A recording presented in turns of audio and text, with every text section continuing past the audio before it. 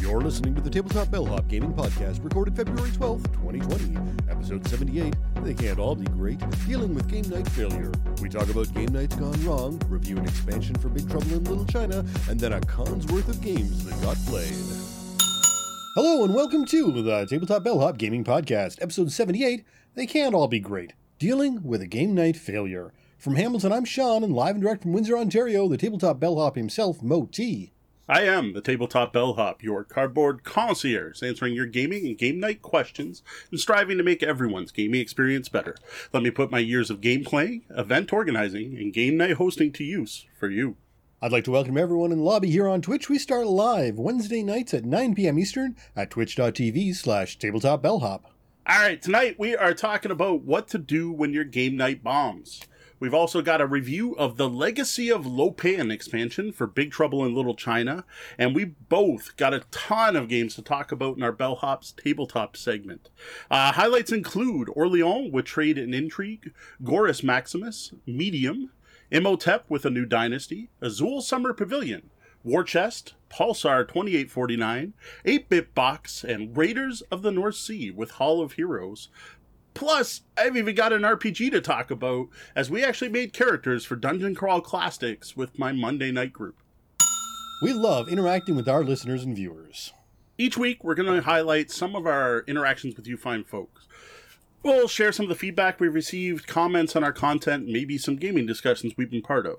We want to share what people are saying, both positive and negative. We get better with your comments and suggestions, and if you'd like to let us know something about the show, send your feedback to mo@tabletopbellhop.com and or sean@tabletopbellhop.com. That's SEAN. You can also hit us up on social media. I can be found everywhere as Tabletop Bellhop, one word. And I can be found everywhere as Dark Elf LX. Well, with Valentine's Day coming, our two-player date night post is getting a lot of attention. Amanda writes, "We love Farkle. All you need is 6 dice. I have several sets lying around in various purses and bags." Thanks, Amanda. You know, I've never actually played Farkle physically. Like, I played an app, and I think I had it on my iPod Touch. And I played, like, Facebook had a Farkle thing back when I used to play games on Facebook, and before I know better and don't waste nearly as much time. But I've never actually sat down and rolled dice at a table with people and played Farkle. Though it is a solid game. I remember I've had way more fun with that than any of the Yahtzee apps or anything like that. It's a solid game. And more date night game recommendations from Keith K. Davies. Akrotiri is a pretty good two-player game. One Deck Dungeon is a good game too, but hard enough I'm not prepared to try and play it with my wife. Chocolatiers looks like another good choice, though I've only read it, not played it. Well, thanks for the comments, Keith, and game recommendations. We'll toss all those in the show notes. Akrotiri is not one I've tried, but One Deck Dungeon, not more complicated for us, but it's not going to be great for my wife and I. Now, some people may love it, but Deanna, actually more than I, really doesn't like push your luck style games. What's the term she likes to always say is, I like to be in control of my own fate. And with a push your luck game, like, yeah, all you're deciding is, do I keep going or not? It's all generally random. So that's not one for us, but for people who dig it, thumbs up. Now, Chocolatiers, I gotta say the theme is on point, like perfect. Chocolatiers for date night game, Valentine's Day in particular, right?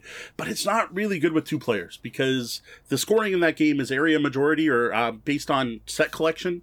And those really work better with 3 or more players. Well, continuing with the same topic, Mike Robinson writes, "Magic the Gathering is best for date night. Chess is a better two-player game, but no one wants hard feelings on Valentine's Day." Thanks for the comment, Mike. I gotta say, it sounds kind of backwards to me because while I can see chess being good for the right couple, I've never seen it being all that cutthroat. Now, we personally prefer chess-like games like the Duke. I personally love the Duke compared to playing chess. But as for Magic, I find those dueling card games to be really competitive, almost over-competitive. And I'm pretty sure if you're going to start playing one of those dueling card games, you might have to worry about someone sleeping on the couch. But if competition's what gets you fired up, all the power to you. Now, one final date night comment from James Michael Spahn. "I freaking love two-player abstracts in particular. My collection is small, though. Onitama, the Duke, Swords and Strongholds, Magestone, and a few historic ones as well. Nefertafel, Aegon, and the like." I'm right there with you, James. I gotta say, what's cool here is learning that James is actually into this stuff, because James is an OSR RPG guy to me. He's the genius behind the White Star role-playing system, which we reviewed over on the blog if you want to check that out. Very old school sci-fi. You can play Firefly, Star Wars, Star Trek with it. I had no clue that he even did like non-RPG gaming, so that's pretty cool. We actually had a conversation that kept going on Facebook where he's trying to find a copy of a Agon, AGON board, otherwise known as Queen's Guard or Royal Guards. This is an abstract game on a big hexagonal board filled with more hexes and concentric rings going out. They're in different colors, and then there's some other colored spots on the edges. I gotta admit, I don't know the game, but I was just trying to find him a board. And while I did find a couple sources, all of them were in the UK. I couldn't find anything here, and they were all rather ridiculously priced. So if anyone out there knows where James can get an Agon board, let me know, and I'll pass it on.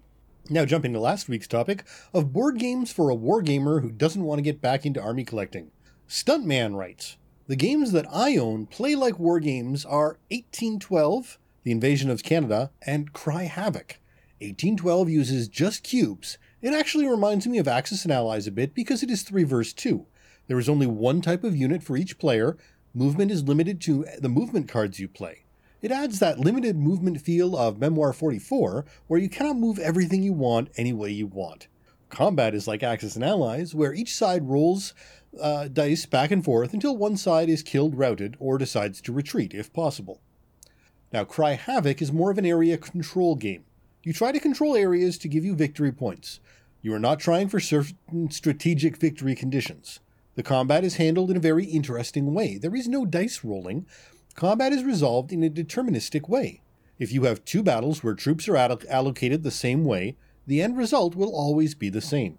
What can change the outcome are combat cards each player may play.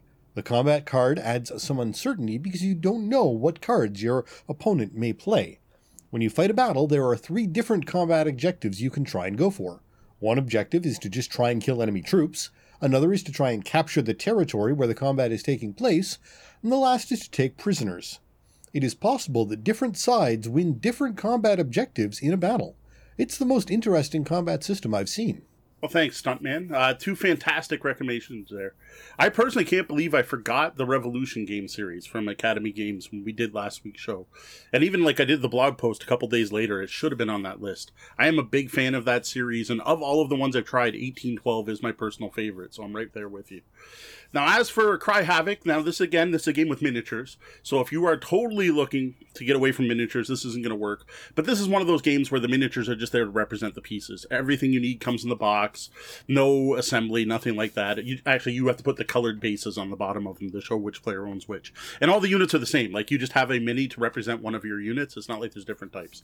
It is a great folk on a map game. And as Stuntman points out, it does have one of the most unique combat systems that are out there. One of the most unique I've actually seen in a game. The closest that comes to it is Rising Sun, but they're different enough that they're still unique. All right. Well, another wargame recommendation comes from DH Vlad at ScaredEmmy on Twitter.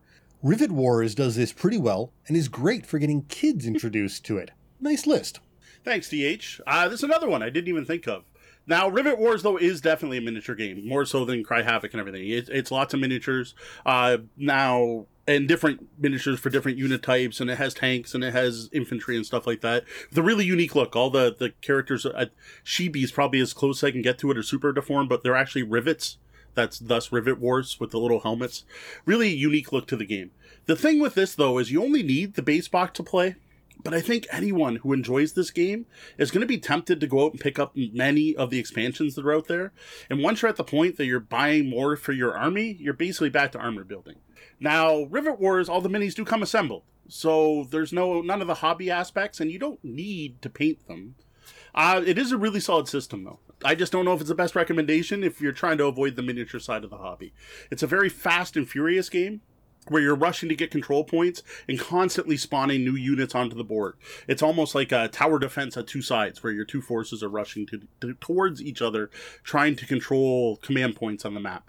Actually, a very neat game, one that Cool Mini or Not actually sent us for an Extra Life event, which is the only reason I got to try it. I probably wouldn't have touched it in the first place, thinking it's a miniature game, but having played it, I actually can strongly recommend it as a light war game. Well, finally, we'll finish off with Jeremy, who has a bunch more miniature light wargame recommendations. A few others to mention, perhaps. Mobile Frame Zero, another LEGO system that's free. Star Breach. Sci-fi battles, use whatever minis you want. Free. Battle Lore, the board game. Hard to find expansions. Gaslands. Grab some Hot Wheels and go all Mad Max. Root. Battle for the Woodlands. And Relic Blade. Well, thanks, Jeremy. This comment came on the blog, so he mentions Mobile Frame Zero. We did talk about that on the actual podcast. I just skipped over it when I was writing the thing. So Mobile Frame Zero is definitely one I'm aware of. I actually backed that one on Kickstarter. Star Breach, I don't know, but we'll be sure to drop a link in the show notes. But that's another one of those like that FUBAR Sean had found, where it's a universal system. You can use any minis, which is cool. Gaslands, man, we should have thought of that one. I played Gaslands at Extra Life thanks to semi-local gamer Dave Garby brought it down. Head over to Wargaming Tradecraft to see his stuff. Great game because, yeah, you have a miniature, but you can use any Hot Wheels or Matchbox car. That's it. Like, you can go, steal one off your kids, or if you still got one from when you were a kid, or go to the dollar store and get one. Of course, people are going to probably want to customize them and paint them, but you don't need to. And then Root, that took me a minute. Like, I saw Root, and I was like, oh, Root, that's a Euro game. But no, really, it's not, right? Root is, despite its forest and cute animal themes and Kyle Farron art, actually a counterinsurgency war game. Part of the Coin series of games you usually see from GMT Games. That probably should have been on the list. I probably wouldn't have thought of that, but just coin games in general, like Fire in the Lake being one of the most well-known ones representing the Vietnam War. Those are some of the most asymmetric games ever made, where every faction actually has its own victory conditions. So no, thumbs up. Good recommendation with Root. Definitely no minis required. It's just meeple, little cute cats and birds, all warring in the forest.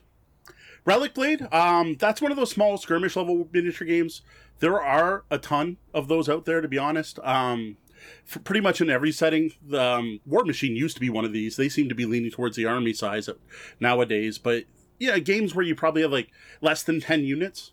It's a cool alternative to collecting a full army. For myself, over the years, Mordheim would be my game of choice, which is a Warhammer Fantasy Battle distilled down to a small war bands of fantasy characters fighting over in a medieval city, basically, or Warhammer city. That's actually the only game where I have a fully painted army, because my army is 9 units. All right, well, that's it for this week's comments. Thank you to everyone who shares, comments, and interacts with our content.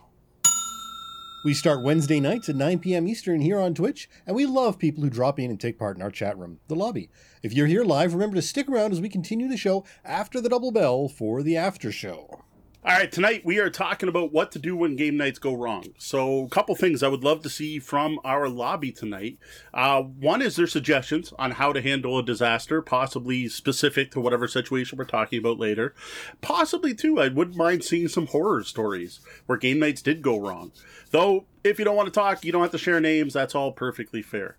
Absolutely. We can talk in generalities. We don't need to call anyone out directly on a international podcast. And Scatterbrains, welcome to the chat. That's a new name I don't recognize.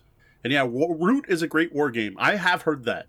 I have heard that many times. I just have not had a chance to try the game. Unfortunately, I don't have a contact with Leader Games myself to get a review copy, and it's just not in my budget currently. One of these days, Neil will probably teach me how to play Root, because I know he loves it. We should get him to make sure it comes to Extra Life at least. Yeah, just fitting it in with everything else. All right, what else we got in the chat? All right, not too much going on in the chat just yet. We had a chat earlier on about some beer, and we started, unfortunately, discussing taxes, because that time is drawing near. But we don't need to deal with something like that. We have good topics about the way things go bad without taxes. So yeah, for taxes, I always like the meme that, like, doing my taxes has been easier ever since I started dropping off at the local board gaming group and telling him it's an economic strategy game. I'm like, I'm sure it would work. We'll just, like, convince Charles to do our taxes for us. There you go. All right, well, we'll check back into the lobby again after Ask the Bellhop. We're here to answer your gaming, and game night questions. You can send your questions to questions@tabletopbellhop.com or head over to tabletopbellhop.com and click on Ask the Bellhop. Social media works too. We're everywhere as Tabletop Bellhop, one word. Now, the best way is for questions to come through the website. That way they get logged, they go on my Gmail, and they're not going to get lost. I'm not going to say no to a question asked anywhere. Well, tonight we've got a question from patron of the show, Math Guy Dave. How do you deal with game night failure? Bad RPG session, or a game that players didn't enjoy? Maybe even drama between players. Well, thanks for the excellent question and for supporting the show, Dave. Dave's been an active member of the Discord. He popped in here earlier. I'm not sure if he's still around, but he is a part of the growing community building up there in Discord, and it's much appreciated. Yeah, I was going through my question list, and I'm like, oh, I know that name. All right. First off, the first thing everyone should be well aware of is that bad game nights are going to happen. There is no way every game night is going to be a great one. No matter how much time and focus you put into it, no matter how many game nights you've already hosted, no matter how many events you've attended, no matter how many great podcasts offering gaming advice you listen to, things do go wrong. We've talked about aspects of this, particularly with kids, and trying to teach from an early age how to handle things like losing or unenjoyable games, but many of us didn't get that sort of training, instead being brought up in a more of a Monopoly table flip generation. Table flip is never the answer. All right, when things go bad, realize it's not the end of the world. One thing I try to always remind people about gaming and game night, when I'm at game nights on this podcast multiple times, is that it's meant to be a fun way to spend time with your friends and other gamers. While we're all gaming together to share social experiences and enjoy the game and each other's company. No matter what happens, it's only a game. It's a pastime. It's not actually important in the grand scheme of things. Now, I'm not trying to devalue the importance of gaming or play. Play is very important on many social and psychological levels. I'm just saying that compared to the other things that can go wrong, a bad game night is pretty low on the hierarchy of bad stuff. Well, unless your game night goes really off the rails, but I think we're going to assume that no one gets knifed at this game night or otherwise requires hospitalization. Yeah, in that case, your solution is just 911 as quick as possible and get to a safe spot. All right, let's get into some specifics of what to do when certain things go wrong. How to handle a few distinct situations. But first, please note, I'm no psychologist, neither is Sean. We aren't doctors, though we may play one in a tabletop RPG. This advice here is based on personal experiences, what's worked and what hasn't for us, as well as listening to, reading, and consuming a variety of gaming advice from others over the years, and hearing what works for others and doesn't for them. What we suggest here may not be what's right for your group. Know your players. You know your players better than we do. And that last part is really the most important part. Know your players, as the better you know them, the more you can avoid or easily minimize the problems that we're going to go into here. All right. We'll start with board games, or card games, miniature games, non-RPGs, where you're not playing characters, you're not playing a campaign. What do you do when this goes bad? Now, that's going to depend on exactly what happened. So we're going to put aside the people problems completely for now. We will get to them eventually. Same thing when we talk about RPGs. We're not talking about problem players at this point. We're talking about things going wrong in the game. For example, well, I guess it's a people problem, but someone's not enjoying the game. But not because of the other players. It's just they don't like the game. The game you're playing is broken. It happens. There's a fundamental rule problem. There's something that doesn't work. You have a runaway leader. Like, there is no way anyone's going to win. Deanna's got the game, and you can tell halfway through. You can't figure out the rules. This happens. You got the rule book in front of you, you're playing, and it's just not working. Or you figure out halfway through, you've been playing with a rule wrong. And other situations like this. So this is probably the broadest category, right? Something goes wrong in the game, and you're at that point. What do you do? Well, in these cases, you always have the option to stop the game, and either start over or play something else. We mentioned this multiple times on the podcast. It should be one of the bellhop's rules at this point. We reiterate it so much. There is no need to finish every game you start. And yes, we know, it's hard. It's really hard to do. There's a thing called the sunk time fallacy that sits there telling you that if you quit, everything we've done up to that point was wasted. Like, if I don't finish it, I've wasted my time. Well, you know what? So is finishing the game you're not enjoying. It's just as much a waste of time. Now, I know for a fact this is something that Mo has a problem with, in part because, as a reviewer, it's his job to see where things are broken and see it through to the end. And I got caught recently in an online play of Through the Ages where I kept thinking that I could find some enjoyment or figure out a way out of the hole I dug, when 4 turns earlier I should have bowed out And that would have been more enjoyable for me and for the other two players who had to watch me descend into the deficit of points, especially when that game in particular has a mechanic to extract oneself from a game built in. But even if the game doesn't have a mechanic to stop, you can still stop. The thing, though, is make sure everyone is on the same page. Pause the game and ask the group. So many of these problems that we're going to mention tonight can be solved just by talking. Is everyone still having fun? Like, if you notice people aren't having fun, ask. It looks like Dave's the winner. No matter what we do, Dave's going to win. Do we still want to finish the game, or do we just want to give it to Dave and then maybe play another round? Or, okay, now that we figured out we have played the first 15 rounds of this game completely wrong, and now we know how it works, do you want to start over since we totally flubbed this one? Stuff like that, right? Have that conversation. Yep. Now, watch people and watch people's reactions and where their attentions are. This goes not only for the host, but everyone at the table. We all get caught up in games, so we should all try and remember to pay attention to one another and watch for those signs that someone is checking out or frustrated or just plain hating it. All right, the next situation, hypothetical I came up with is one or more of the players are eliminated from the game, but the game's still going. This isn't as common with most modern hobby games, but it's definitely a thing with older games. Now, this may be a reason to stop the game, because so many people have been eliminated. But that's probably not what the entire group is going to want to do. And again, you have that conversation. This in particular, though, is why I like to pack quick filler games to game nights. Something to give people to do between games. So one of the ones, despite the fact I'm not a huge lover of the game, is Tsuro. Because it's a little quick and light, but it's perfect for this because it plays up to 8 players. And it's really simple to play and really simple to teach. And I can take less than 5 minutes from the game we're currently playing to show the eliminated players how to play Tsuro. Other games like that, like 2-player abstracts, I also find really good for that, like the Duke or Santorini, which is a 3-player abstract that, again, is fairly simple to teach. Or kids games, stuff like Rhino Hero, can be great to easily distract the eliminated players while the rest of the players finish the game. Just try and ensure that the eliminated players aren't going to pull focus from the main game. You don't want people looking over longingly at the Rhino Tower while wishing they were over there and not still playing whatever. Very true. Another thing to make sure is let people know they don't have to stick around if they don't want to. Now, this is more applies to, again, we're still talking about player elimination, games with player elimination. If you're playing a big epic game, one of those all night, all weekend, 12-hour extravaganzas, your Advanced Civilizations, your bigger war games, your 4X games, your Twilight Imperiums, right? Well, it may be fun for you to sit through the final 4 hours of Twilight Imperium after getting eliminated in the first 2. That may not be for everyone. You might want to stick and see who betrays who and where it goes. But you know what? Maybe it's time to check out and head home. This is also true for shorter games, even.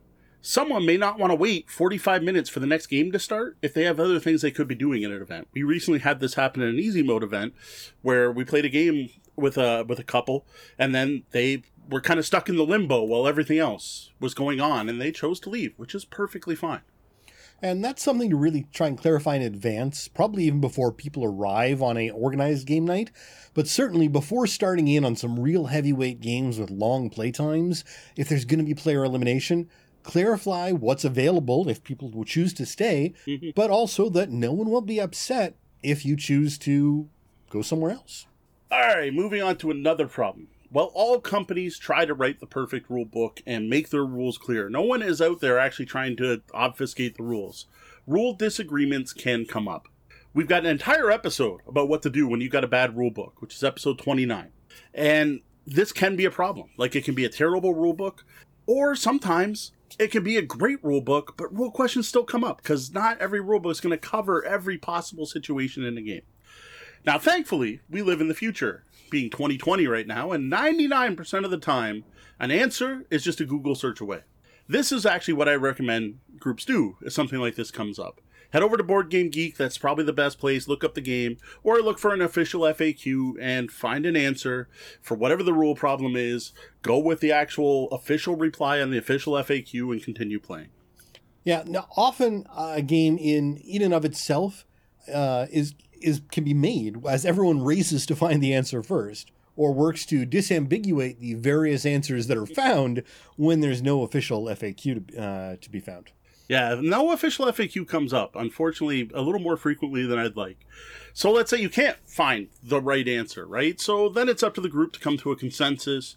As I mentioned before, one of the main solutions to many of these problems is communication. If coming to a consensus is a problem for your group, I do suggest one of two things. One's really simple. You're all gamers. Roll a die or use some other randomizer or do some type of vote on what ruling is correct. And if you're worried about hurt feelings, do the vote blind. Like, have everyone go, okay, is rule 1 or 2, write it down, 1 or 2 on a scrap of paper, shuffle them up, count them up. That way no one's insulted that someone went against them or not. The important thing, though, is no matter what the result is, stick to it. Rules for games should not be mutable. Now, again, we're talking board games, RPGs are a different story. Board games have rules, distinct rules, and there's none of the silly stuff like, well, it doesn't say I can't. Well, it doesn't say I can't punch you in the face either, right? That particular excuse I've heard too many times at game nights for someone behaving badly. Stick with the rules. Whatever your ruling is at the time, that becomes the rule for the rest of the game for sure, and probably the rest of the game night. And if you have a regular group, you probably want to make a note of what that rule was and throw it in the box so that it becomes the rule from then on.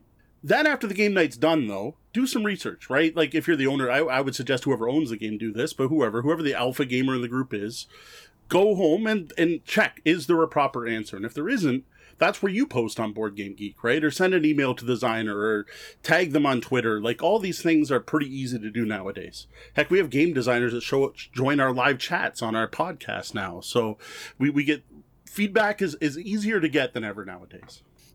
Yeah. Now, one thing to watch, don't spend too much time on it. Especially if you have a short game night. Especially if you're meeting for 3 or less hours, don't, like 15, 10 minutes, maybe even 5 might be long enough. Like, if you don't find it after a quick Google search, if you look on Board Game, don't see, and like every game has a rules forum. If you don't see it in the rules forum on Board Game Geek, which will only take you a few minutes to look at, you're probably spending too long. Just come up with a quick fix, move on, and then again, do the research later. Yeah, I would say about 5 minutes is probably right.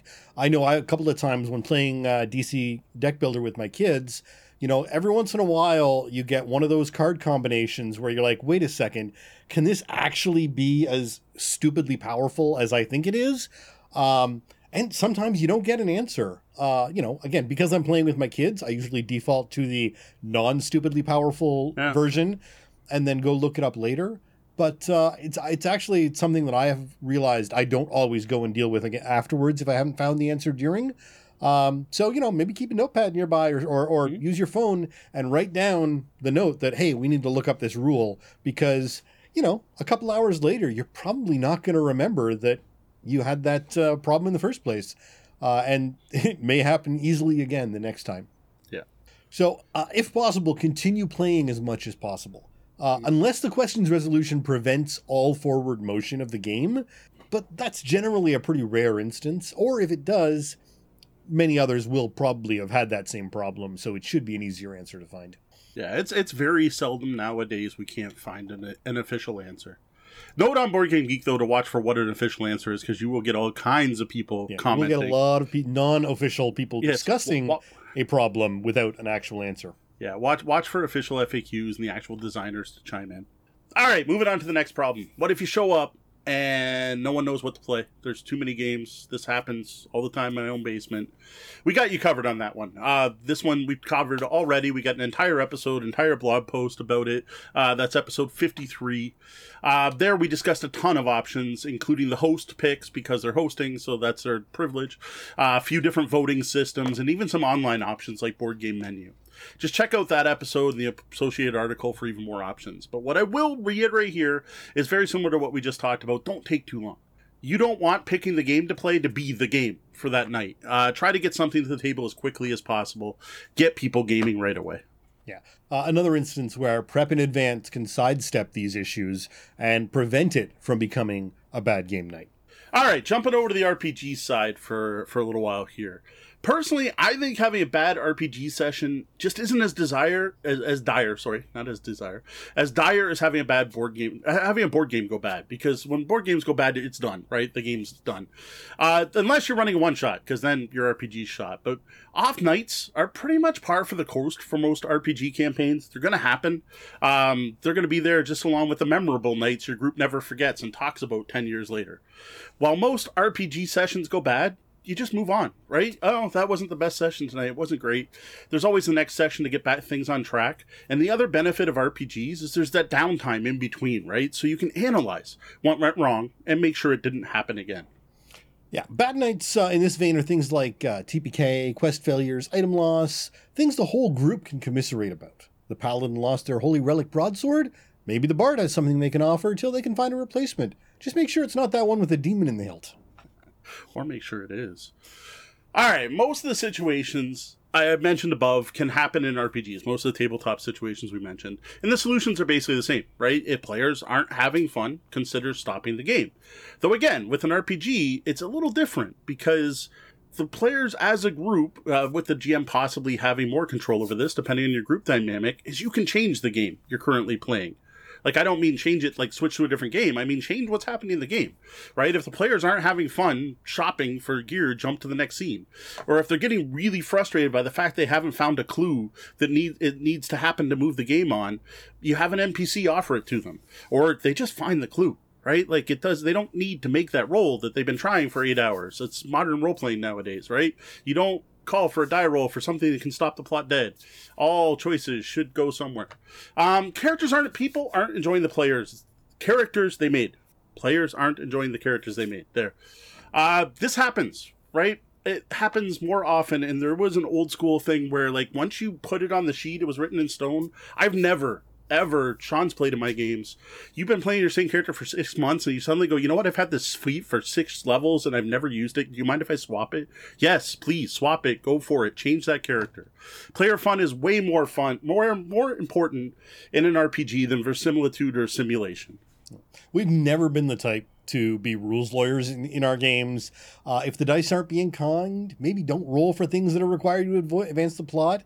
The whole party's standing around while the rogue rolls endlessly to try and disarm the trap and open the door isn't going to be an enjoyable experience. Yeah, the most game designers nowadays have learned, right? You don't have that that wall, right? There's an entire rule system based on the fact this was a problem in Call of Cthulhu, called Trail of Cthulhu, where you always find the clue automatically, right? Make sure things keep moving. All right, rule disputes. We talked about it with board games. Same deal here, in my opinion. You could look it up the same way you could a board game rule book. And I know there are a bunch of RPG people out there, including rule books, that are going to call heresy on this. I know people say, don't break the immersion, don't stop the game to look up rules, just make a ruling and keep going. That's never been me. Personally, I don't mind taking a break to look through the rules. I like to run my RPGs raw, like rules as written. Again, not really a rules lawyer, but I like to stick to the rules, because the person who created the game put the rules there for a reason, and to me the rules in an RPG represent the physics of the world the characters are in, and if it's not consistent, you can't play your characters properly because you don't know how things are going to happen every time if the rules keep changing. Now, it's a personal belief I have for RPGs, and I know not everyone agrees with me, but I personally, we stop the game, we look it up. Like, who cares? You got to flip through some books. Now it's a chance for people to use the washroom, to sit there and, tally up their gold, to go grab a snack or whatever. Yeah. And again, like with board games, some folks will enjoy the race to be the one to find the right answer on paragraph 3 of page 47 of book 6 of the, whichever. Mm-hmm. It's a game. Yep, it's a game. Plus, nowadays, almost everything's in PDF and searchable, too, so it's not quite the same as it used to be, where you're going through your tomes of D&D books to look up that one obscure rule. All right. Now, those are the light problems, we'll call them. There are a few things that could go wrong that can ruin an entire campaign. Now, there is a ton of advice out there on these situations, and we're only going to barely scratch the surface here, because each of these topics have had multiple blog posts, podcast episodes dedicated to each one of them. If you're looking for more advice beyond what we cover here, it's out there. That said, if any part of this anyone wants us to deep dive later during an episode, feel free to let us know, and we'll consider it a topic for a future show. Absolutely. All right, going to start off with the dreaded TPK. For anyone who doesn't know what that means, it means total party kill. What do you do when all the characters die during a campaign game? It happens. One of the things Shauna mentioned before is pre-planning. Don't let that happen. That could be your solution ahead of time. But let's say it does. Whatever, based on the system you're playing, how you play, let the dice fall where they may. Everyone dies. Well, we're back to the basics here. Have a conversation with the group. Right then, right there. Say, hey, everyone died. What are we going to do? This, to me, isn't something that should be decided by the GM. This should be the entire group, the entire team. All of the players at the table, including the DM, should be talking to determine part of the solution to what happens next. Now, to be proper, to be proactive, to use a overused term, this can be done before the campaign even starts, during session 0. And that might be the best option, right? Have a plan in place. What do we do if we have a TPK? And decide ahead of time. Slap now, I'll admit, Junior on the end of all your character names, and years later another party comes across the belongings of the first, sworn from infancy to avenge the loss of the first of their names. It's a game. Have fun with it. Yeah. Or find something else that's fun. Whatever you end up doing. Again, this goes back to the board game advice. Either you keep playing, or you move on to something else. Maybe you make new characters ready to avenge the old ones, as Sean said. Maybe you play hirelings, NPCs, or other associates of the main characters and continue their quest. Maybe you make a new party, but stay with the same game world and events, having the death of the characters impact that campaign, so it's now an event that happened in that game world. Personally, I like that because then you get the end story of those characters and you get to see the impact they had. Or maybe it's a chance to start a whole new campaign with a new world, maybe even a new system, or even a new DM or GM. Now, this is one I particularly like in this case, because I gotta say, you know what, TPKs can be, I hate using this word because some people take it too seriously, but traumatizing. Like, it can be a shock to the system. It can be, damaging is not the right word, but, like, people don't always take it well. And it's understandable. And this isn't just the player whose character died. This can be hard on the GM.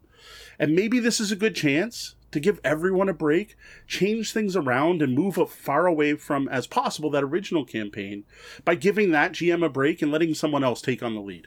If you've been, playing D&D Adventurers Leagues and you all get wiped out, go and play some Cyberpunk 2020 or play a Shadow Elf cyber thingy. Cyber Elf Shadow thingy. That'll be our new Cyberpunk playing game. There you go. All right, a similar problem happens when one or more players drops out of the game for whatever reason. We covered this somewhat, not directly, but in our absentee player episode. That was just a few weeks back in episode 74. But that was more about players not making it for 1 or 2 sessions.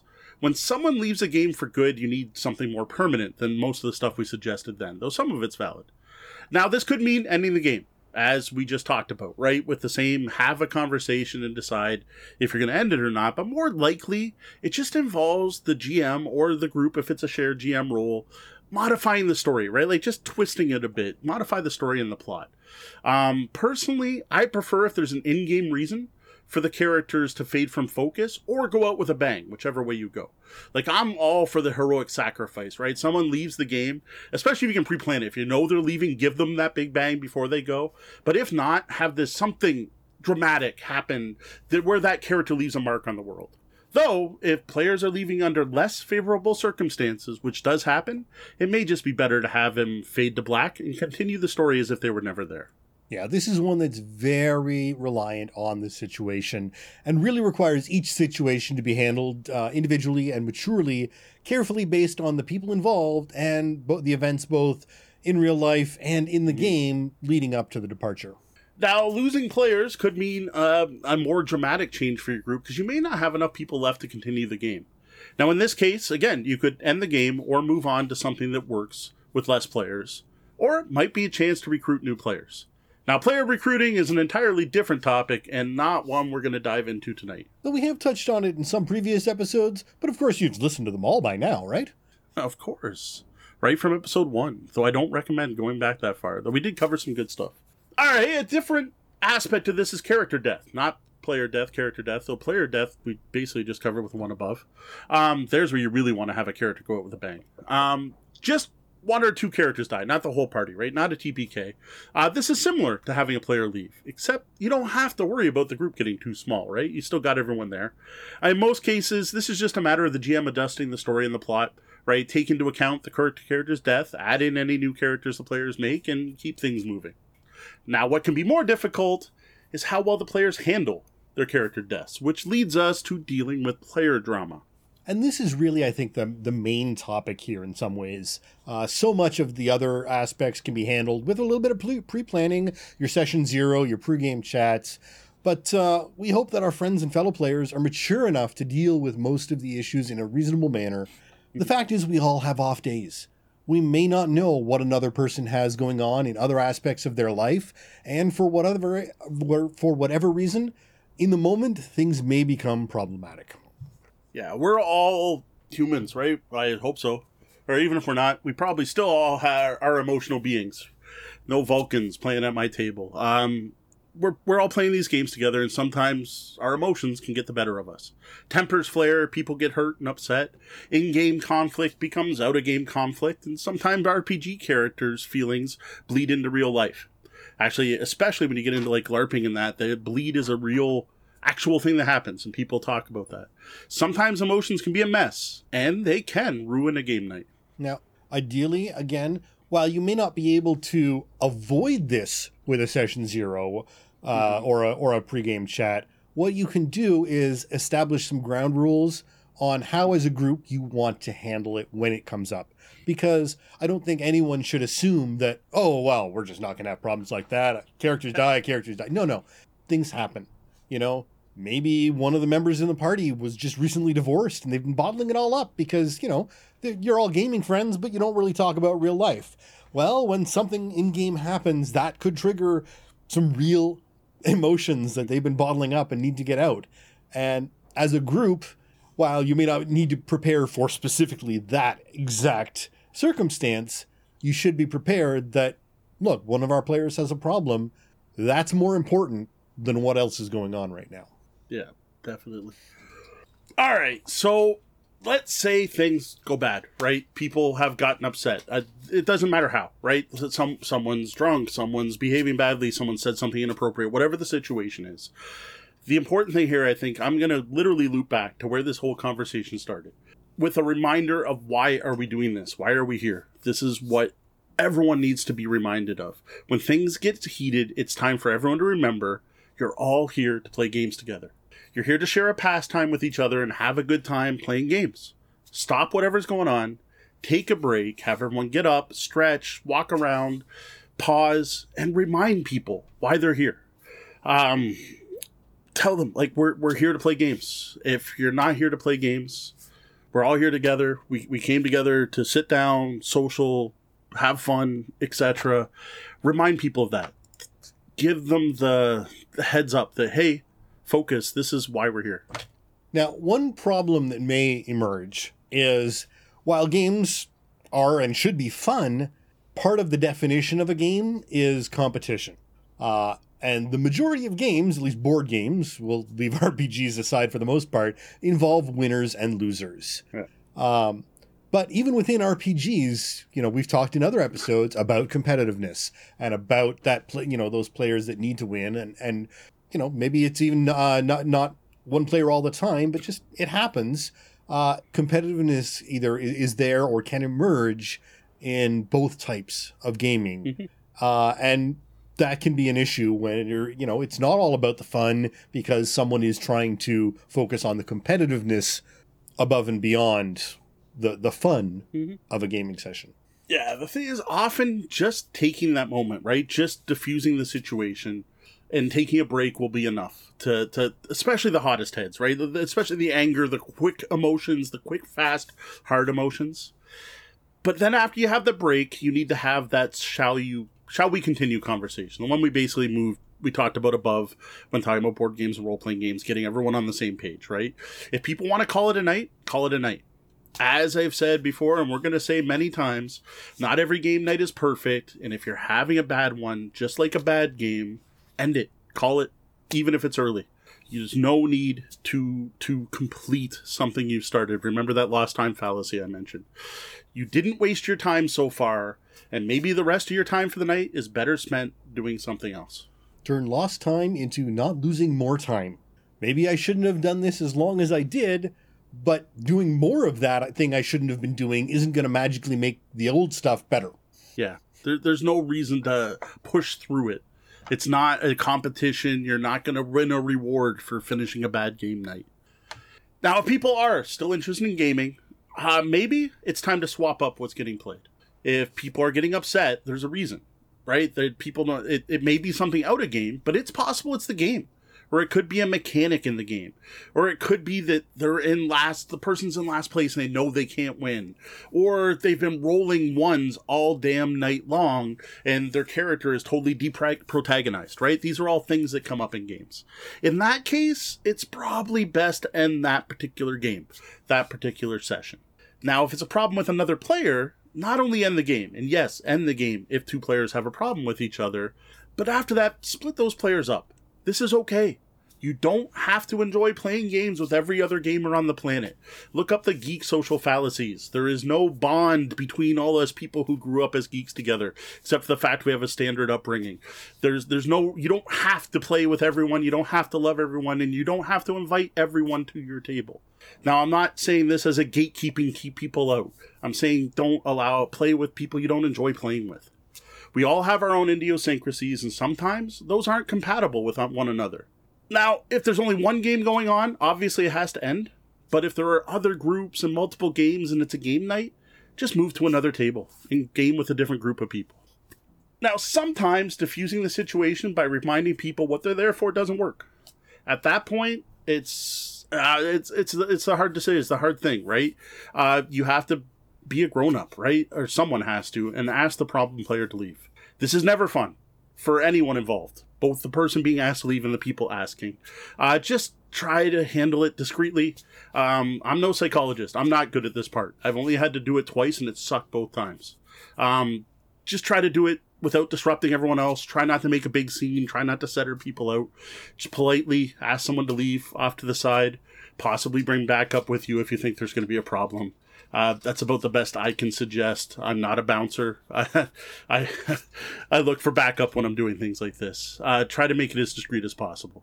And remember, sometimes removing yourself from the situation might be the best solution. Self-care is vital. And if things are going poorly and the group is not working towards resolutions, you need to make sure that you aren't being impacted by it all. Mm-hmm. Sometimes, sorry gang, I feel like this just isn't working tonight. I really need to reset. Might be the best solution where you can extract yourself from a toxic situation. You know, you can't solve everyone's problems at the table. Yeah, one of the things you'll see at many cons nowadays, and some people adopt this at their own game table, it's called the open door policy. And what that is you can walk out of my game at any time, no questions asked.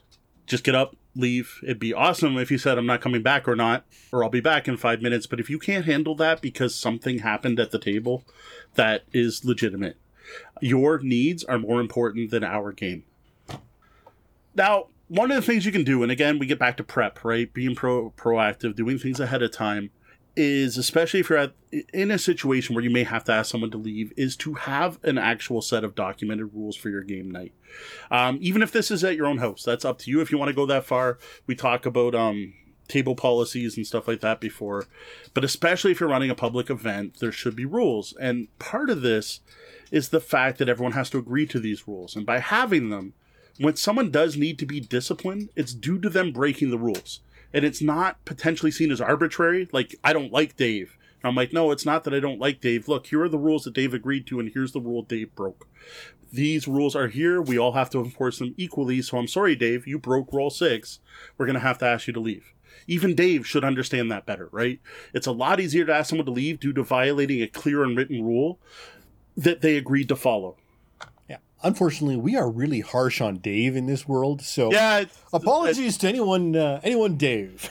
It was Dave's question. That's why Dave keeps popping into my head. And I don't mean it as it's all Dave's fault. Apologize to all Daves. All right, we've been talking about this for a while. We've covered quite a few different things, though I know we did not cover every particular circumstance here. There's no way we could talk all night and we wouldn't have covered everything possible.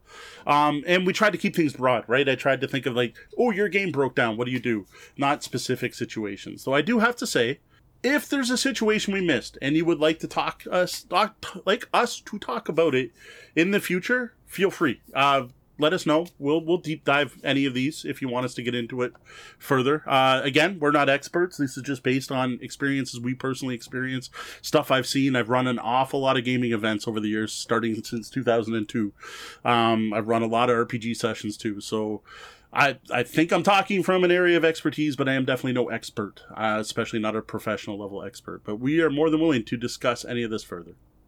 Well, if you do have a question like this for us, head over to the website and click on Ask the Bellhop, or email us at questions@tabletopbellhop.com. Now that we're done with our thoughts on the main topic, let's head over to the lobby and see what they think. I've got a comment here from Word Morningstar. I like to avoid looking up the rules, but I don't feel strongly enough about it to force people to keep playing instead of looking up the rules. Yeah, it's just, I see that in books. Like, DM advice is always, just make a ruling and keep going. And I don't feel, I have no problem with, the Misdirected Mark podcast does this really good thing where they describe the levels of play and how you shift while you're playing, whether you're at the character level, the player level, the story level, and there's these different levels. I don't have a problem backing out. I've never have. To me, RPGs are abstractions all the time. I've never felt the need for you to feel immersed 100% of the time. It's the same reason I personally think the rules where you're not allowed to talk out a character is BS, is the term I'll use here, without going less PG. I personally I have a strong theory that designers put rules in games for a reason. And I think, in general, most RPGs are probably best enjoyed when running them as the person who designed them intended. And the rules are there for a reason and usually work together as long as you give them a chance. Like, I was one of those few people that in AD&D used weapon speeds, used somatic components, and tracked encumbrance. I used all those rules and enjoyed using them, and so did my players at the time. Like, to us, that was all part of the game. The fact that a piercing weapon did less damage to a skeleton just made sense to us, right? So we've always tried to do that. And I find if you're at the point where you're breaking too many rules, for me, I'd just rather go find another game. Because there are other games out there, especially if you're looking for F20 fantasy games.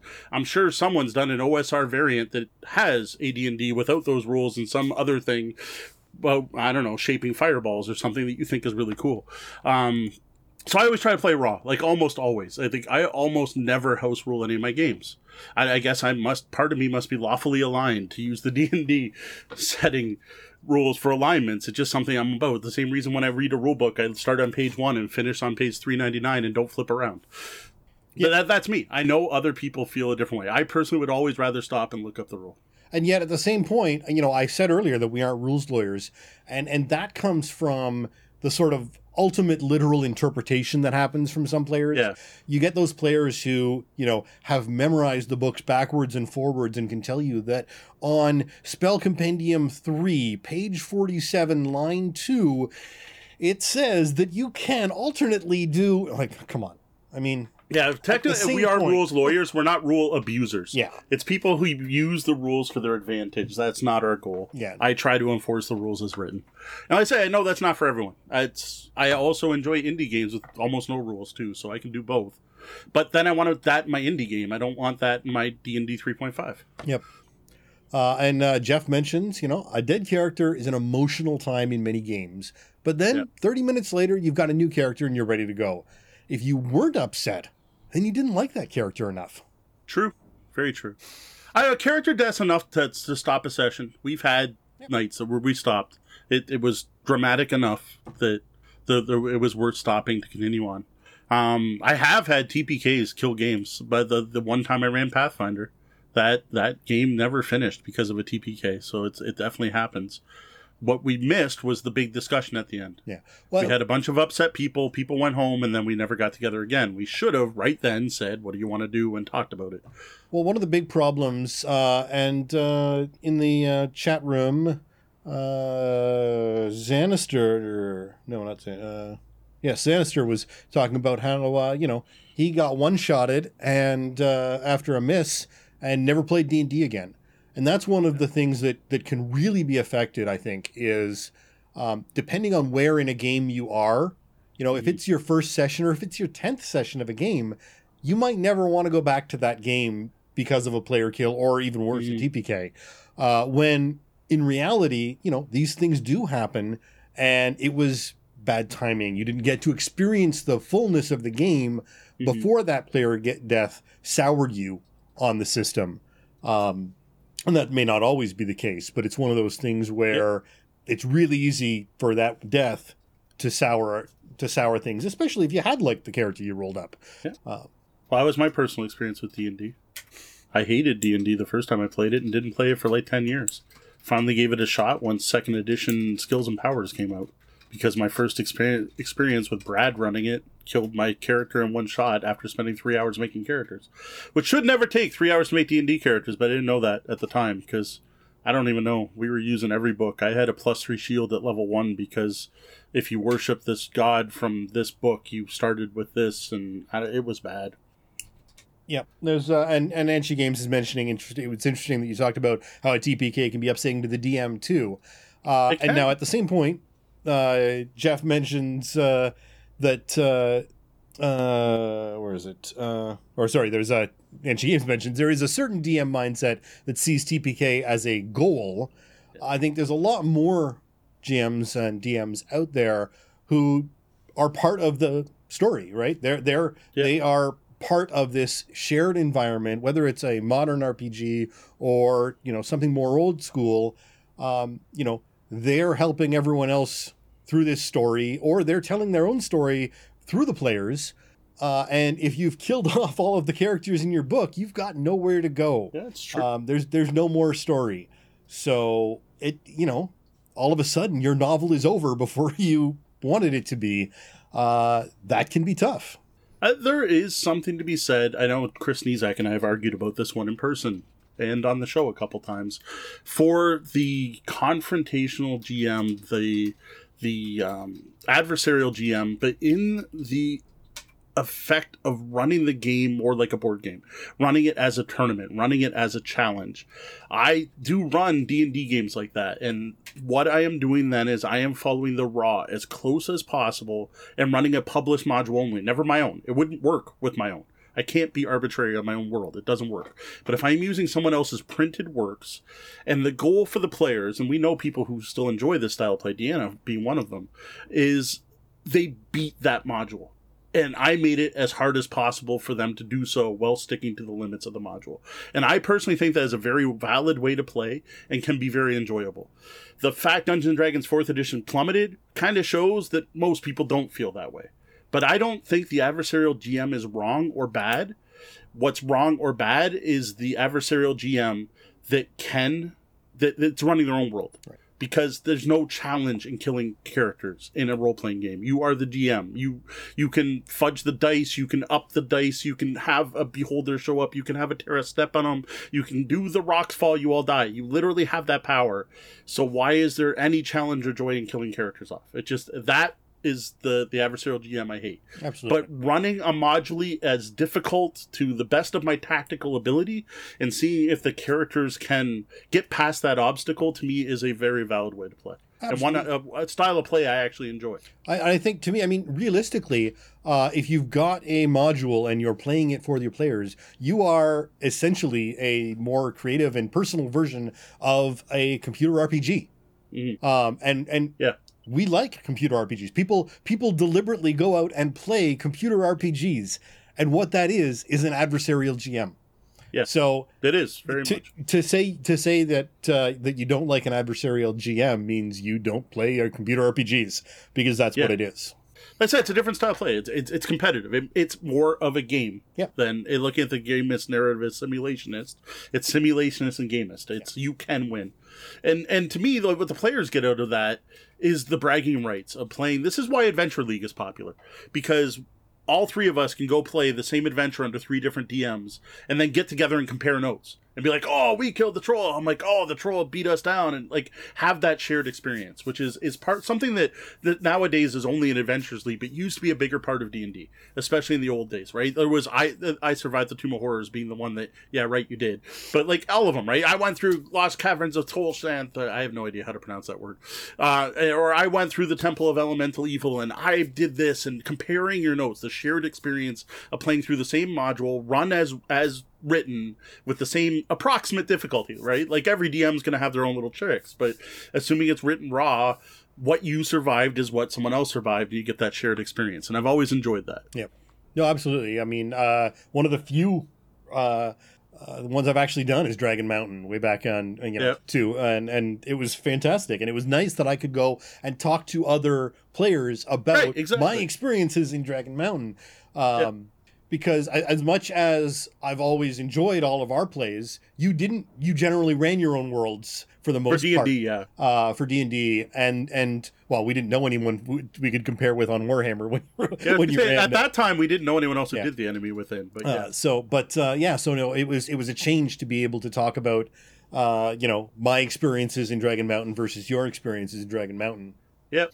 Yeah, that's something in my opinion is almost lost nowadays. Like there is the Adventures League, but there's so many modules, it's a little harder. But that is the one thing that I find missing from modern story gaming, right? Like you played Hydro Hackers, I played Hydro Hackers, someone else played Hydro Hackers, or another Powered by the Apocalypse game. Despite it both being about stealing that block of ice, you would have had a completely different game than I had. Yeah. Like our shared experience was the module started off the same because that's how PBTA goes, right? The premise was the same. Although there is something to be said about that as well, and to be able to enjoy the differences rather than the sameness. Yeah, that's true. I have had that conversation. Like, oh, what happened in your? Yeah. Oh, who did you play? Who did you play in that? Con or that Tales from the Loop, right? Yeah. You get a lot of that whole. Oh, who did you play when you played that scenario? What? Oh, wow. Yeah, I got completely flattened by a robot. Oh no, we went and hid inside the closet or something. And again, nothing against either style of play. Both perfectly valid, and trust me, I do both. I don't know if that's the equivalent of saying as I have a friend, but.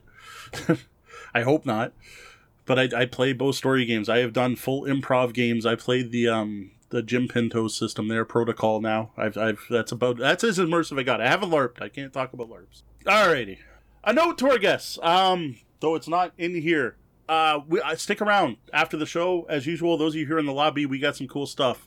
At the end of the show, I have a big old box of games from Ravensburger to open, though not for a really happy reason. But I'll get into that in the after show. I don't think we'll bring it up here on the main show. All right, we'll be checking back into the lobby a few more times during the show. We'd like to keep growing with the support of fans like you, so please take a minute to subscribe, follow, like, rate, review, click on the bell, thumbs up, retweet, or share with your friends. We're looking to grow all that we can. We keep adding more things and trying new things, so now's the time to get in on the ground floor. Yeah, I don't think we're going to stagnate. Everything keeps changing. We keep changing things. We constantly change. This is because we don't get enough feedback. We need more feedback. Someone tell us what we're doing is good, and then maybe we'll stop. Otherwise, we keep trying new stuff. Sign up to receive Tabletop Bellhop Weekly in your inbox once a week, hopefully on Wednesdays if everything's going good. It went out today. I will send out an email recapping all the content we released in the weeks previous. Blog posts, podcast episodes, videos, reviews, anything else we create, you'll get a link to it right there in your inbox. You can sign up at newsletter.tabletopbellhop.com or go over to tabletopbellhop.com webpage and you'll find a spot to subscribe in the sidebar. We're going to take a minute to yet again mention our newly revised Patreon campaign. We're going to be doing this for a while because we're excited about it. We're really happy with where it's going, and people seem to be happy with what they see too as well. So we are going to highlight a backer tier again and explain why we think you might be excited about that level. This week we're looking at the I'm just here for the deals level. All right, and in addition to being the Tabletop Bellhop, answering your gaming and game night questions, I spend a lot of my time searching the web for the best prices on tabletop games. This includes board games, RPGs, miniatures, card games, and more. Well, when Mo finds these deals, he shares them on social media, places like the Good Geek Deals Facebook page and at tabletop_deals Twitter account. The I'm just here for the deals backer level is for people who appreciate what I do with the deal sharing and follow me primarily for that service and not the other stuff we do here at the Bellhop. Sometimes saving money is all you're looking for, and that's okay.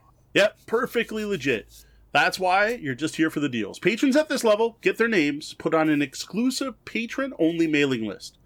Whenever there's a super hot deal, like not every deal, there's no way it's every deal. There's too many I find during the day. There's too many sales to share everyone, and I'd just be spamming your inbox. This is only for the best of the best. The stealth sales, the online price that shouldn't be missed, the map breaker that's 75% off or anything like that. I'm going to mail out a Tabletop Gaming Deals Hot Deals newsletter that goes out exclusively to that mailing list. Now, the kicker here is I'm going to send that newsletter before I share the deal anywhere else, giving you the initiative and improving your odds of getting a hot deal before it sells out. All right, February 19th. That's our next live show. That's our next stream. Well, actually, yeah, technically we're streaming on Thursday, but it's our next actual play. No, our next live podcast. Yeah. I'm getting all my stuff here. Our next podcast, our next live show is in this show that we're recording right now. Tomorrow, for those of you listening at home, Wednesday, February 19th, we are going to be reviewing the hot new party game Medium. On the same day, we are going to launch our next giveaway for 2 copies of that game. The contest will run for 3 weeks, and we'll be announcing the winner on our live show March 11th. This contest will be open to anyone in North America. All right, in addition, I got a reward for the locals, and there's a few of you in the chat tonight. I am planning on doing a demo night for Medium January 22nd at the CG Realm. That's a Saturday. I've got another copy of the game to give away that night, and the only requirement to enter is that you show up and actually try the game at least once. That's right. We're giving away 3 copies of Medium. Thank you, Greater Than Games, for the opportunity to do this for our fans. And finally, one more bit of shameless self-promotion back to our Patreon. Anyone at the hotel guest level or higher will get 5 bonus entries into this contest. The next thing we've got coming up is our first con of the year. Yes, it is official. All 3 of us, Mo, Sean, and Deanna, will be going to Breakout Con in downtown Toronto, Ontario. Now that's taking part on the, I guess it's the end of the spring break or the weekend just previous to St. Paddy's Day. Yeah, what's the actual dates? I don't have it in front of me, unfortunately. They are, let me just if you want to put grab my the actual calendar dates. over there. So yeah, we will be at Breakout Con. Deanna and I are heading up on Thursday. We will be at the pre-show, or I don't. Yeah, the pre-event is on the 19th, with the con being the 20th to the 22nd. Of March. So we will be at the pre-event on the 19th, being held at Stormcrow Manor. Sounds really cool. Deanna's been there before. It's a geek-themed bar with geek-themed drinks. You can get a Romulan ale. You can get a butterbeer.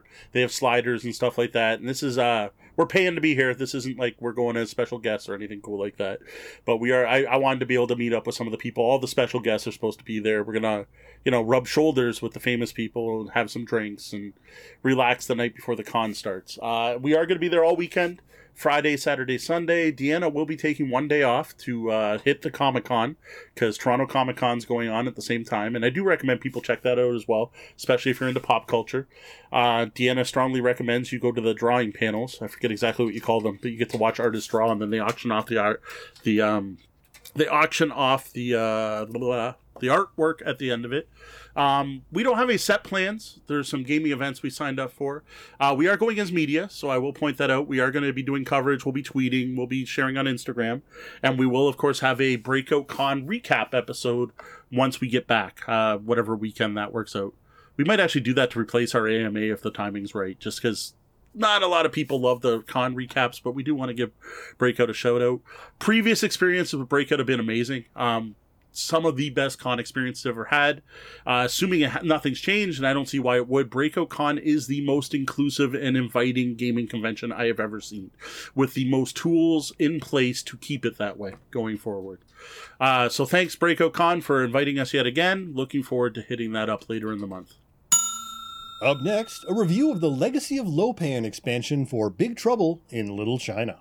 All right, first I do need to note that I was given a review copy of this expansion from Everything Epic Games at Origins this year. No other compensation was provided. Legacy of Lopan was designed by Christopher Batarlis and Boris Polonsky.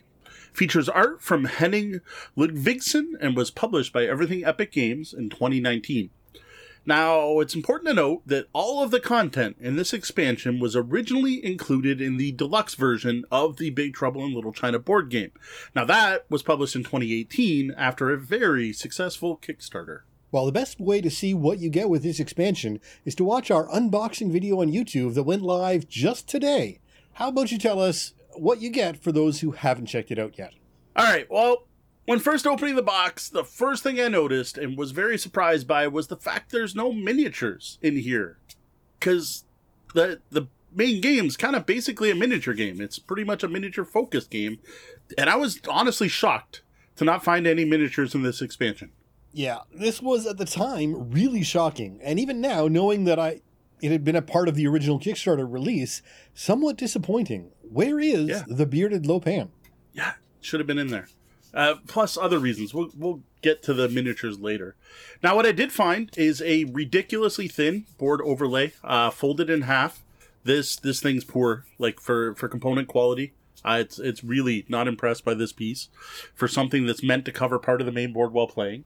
There are 10 more red character dice. These are the exact same as the ones from the base game and are meant to be used when playing with 5 or 6 players. There's also 2 grill tokens that are the front of the Pork Chop Express, 2 red pegs, 2 blue pegs, all of this there for the same reason, to play with more players. There's also a small red clip in there with a baggie. Red clip that, again, not the best component. Now, there's the punch board that has some of these tokens on it. Also has a bunch of new tokens to be used with the new scenario book. And 1 larger Lo Pan, Sorcerer Lo Pan boss board. Again, all these match the quality of the original game. So still the same solid quality, thick punches you got in the first game. No complaint on the token quality at all. Yeah, no, the components are fine. Except that overlays. The token components are the player boards are great. It's just that one overlay. The one overlay is a little chintzy. There are 2 packs of cards, some Hobbit size, some regular sized. The regular sized are all kinds of new random quest cards, as well as a little setup reference card. The Hobbit size ones are new rewards and a new set of Chinese hells. Finally, we have the campaign book. Now, this is the same physical size as in, I don't know what you call it. It's not A4, whatever it is, digest-sized book as the main campaign book and almost as thick, which is impressive. This does contain the new rules, which are really short at the beginning, and a new branching campaign scenario that you can play instead of playing the base game. So it's worth noting that while these cards can be mixed in with the original content, or most of them anyway, you might not want to, but we'll get to that in a little bit. Yeah. So what does this expansion add to the Big Trouble in Little China board game? All right, the most basic thing it does, the first thing it does is ups the game to 6 players. Now, the original game did come with 6 characters, but you can only play 4 of the 6 characters in any one game. Note, this expansion doesn't have any new characters. It just has the bits, the dice, the punches, the little, I don't know what you call them, pegs, that let you play with all 6 of the original characters at once. Now, this is actually really nice. And kind of a shame it wasn't in the original game, because while it undoubtedly changes the difficulty of the game, it's a very casual and co-op game, so more people at the table is not a bad thing for the enjoyment level of this game. The other thing you get is new cards to add to the base game. So there's 11 new side missions and a handful of new hell cards. Now, these literally you can just take and put with your base game. Now, the hell cards are worth noting, though, because they called them social hell cards. And what they involve is the players at the table doing something outside the game, or else they get an in-game penalty, or they have something outside the game that gives them a bonus. Things like you must talk in an accent all the time, or if you happen to have green eyes, you get a bonus in-game. Now, personally, out of the social cards I've seen so far, and I haven't read them all, I would leave them out of the game, or at least curate them very carefully. I was not overly impressed with them, but then I'm also not that kind of social gamer, so your mileage may vary. Now, these additions to me are interesting enough, like they add to a 6-player, fair enough, they're cool. But the real thing, the meat of this expansion, the thing that most people really would care about, I think, here, is this new scenario. Now, this scenario is in the form of a campaign, like a full campaign style of play. This has the players traveling through time to rewrite history by defeating Lo Pan in the past. It's meant to be played by the same players each game, where your characters are going to advance and should take 2 or more sessions to complete. Now, while they do say 2 or more sessions, you could totally do this in a single setting if you had enough snacks, drinks, and a solid block of time.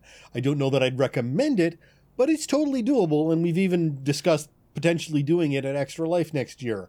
One thing to note is there is no mechanism for saving game information, so get your cameras out if you are going to go jump between sessions.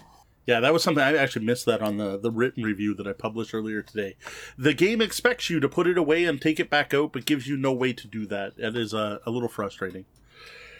What's interesting about this new scenario, and I actually found rather fascinating, is how it literally replaces the game you already own. It's almost like buying a second game. It uses the same board and minis and components, but has a totally new way to play the game, featuring a much more story-driven style of gameplay, which the story has some branching elements as well.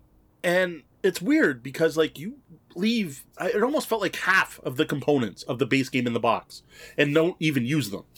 Yeah, It's also worth noting that they give you 2 different difficulties you can play at, which is kind of cool, including what they call the story mode, which to me really makes me think of video game story mode, and that's pretty much what this is you are going to play on super easy so you get to see the whole story, which is an interesting addition. Yeah, we were pretty frustrated during the setup at how few components you actually got to use in the new scenario. We just felt like we kept putting everything back into the box, more so than we were taking out of the expansion box. Yeah, you put away more than you get in this new set. Though it ends up that wasn't a bad thing. I don't think in any way. I wasn't missing the stuff, but man, when setting up, it's are we even playing the same game? And well, the answer is no, you're not. So overall thoughts on this. We're not going to break down how to play all this. It's basically the same as the original game with a new story. You're still doing this, using the same mechanics. But I do want to start off with the fact that myself and the other 5 people who have played this game with me shared the experience with us and actually had a lot of fun playing through this new campaign scenario. We were laughing, we enjoyed the story, we honestly had fun. But this was despite many problems that came up during our play of Legacy of Lopan. Yeah, now one major caveat, I think, is that we all love the movie. We all watch it, we all still watch it, and it has basically a sentimental value. If you don't know and love the movie, well, I don't know why you would have bought this game in the first place. Yeah, very true. You might be playing it because your friend loves the movie, but no, I don't think anyone's buying this game. It didn't win any Ennies or Origins awards for Best New System, so I'm pretty sure you're already a fan at this point. So, unfortunately, getting to the bad. My first disappointment, which I already mentioned above, was seeing what was in the box. This is not a cheap board game expansion. We're looking at $39.99 US. At this price point, you're at, I could buy a full game for that cost, not an expansion. I can go out and get a game with miniatures and a full game, right? I expected more from this box. First of all, the minis, right? Even when I first opened it, I was disappointed there were no minis, but when you play, there should have been minis because you substitute miniatures for things. There's a scene where you're fighting lightning, and lightning uses lightning to resurrect some Nazis, which is pretty cool. But then you put out Spirit Path warriors, which look like terracotta warriors with swords. Come on. You're using Wing Kong hatchet men as Old West outlaws. At least give us, like Sean said, the Sorcerer Lopan model, right? The big bearded, give me a main boss fight, at least. Yeah, the sticker price for me is kind of the deal breaker on this. This is maybe $20 of content in a $40 box. Now, admittedly, there is a lot of story here, and writers need to get paid, but we'll get to that as we move on. This comes to the second problem. Every single one of, not the second problem, but the rest of the problems, really, every single one of these could have been avoided had they just hired a developer and an editor, possibly the same person, possibly different people. The amount of grammatical and spelling errors in this book was honestly embarrassing. That, it felt like a first draft. There were sentences so bad they did not make sense, and we shared around the table, do you know what that meant? And we couldn't figure it out. Now, Sean was playing narrator, so I'll let him expound on the problems of the book. So we decided, for better or worse, as you can see in our AP videos, that I'd be the voice of the game. Don't worry, I did not do any racial or character accents related to the game. Some Australians may have been inadvertently insulted during this playthrough, however. But the game was, at many points, just giant blocks of text for me to read. Yes. With no gameplay. That text often required me to edit and substitute words and thoughts in real time, when I wasn't just deciding to read verbatim and highlight the glaring grammatical errors that were being presented to me. So then there was the fact that, well, there were huge swaths of text might have been workable into an interesting script for a prequel. It didn't actually match what was happening on the board in front of us. Yeah, because the grammatical stuff didn't affect the gameplay, right? But for a campaign all about the story, it definitely takes you out of it, right? Like, you're here to hear the story, and you can't even read the story because of the problems. But like Sean just alluded to, this is nothing compared to the disconnect between that story and what was actually happening on the table. You emerge from the smoke in the basement of the restaurant. Move all of your characters to the street. Yeah, exactly. Like, while playing, there will be times when the story indicates that all the characters are in a room together, yet your miniatures are all over the board. Or one of the first times that really stuck out is we had a scene outside, and despite the fact it said everyone's outside and someone was still back inside the building, it talks about how these police officers come around the corners and surround us. And then it has us spawn miniatures, some right in the square we're on, and another down the street out of line of sight. What? Or a bomb goes off, hitting everyone who doesn't defend, even if only one person's in the spot with the thing and the other person's the other side of Chinatown. You'll be told to slide a progress marker on a track that doesn't exist anywhere. There is no track to slide the progress marker on. Sometimes, just sometimes, the narrative will actually say your characters are in a spot and the game will actually have you move your minis there. But this is literally the rare exception. Like, I think it only happened 3 times during the entire campaign over like 7 chapters. I personally found this extremely maddening and frustrating. If you watch the actual play, you can hear it in my voice. I was getting really annoyed by this. Doubly so because it would have been so easy to fix. Like, did no one playtest this expansion at all before it was published? Like, this was so blatantly obvious right from the first part of the game. Like, how did no one notice this and be like, hey, everything epic, what do I do? It says we're all here, but we're not, and do we not? What? Like, how? How did that not how did that get past development? How did that get past playtesting? Now, along with this, toss in all your usual editing problems and ambiguous and missing contradictory rules. Like, I would go so far as to say this game is a mess. Like, this book is a mess. It's almost unplayable. Yeah, I don't think we're understating things here to say that a substantial rewrite is needed. Not for content as much as clarity, grammar, and connection to what's happening on the board.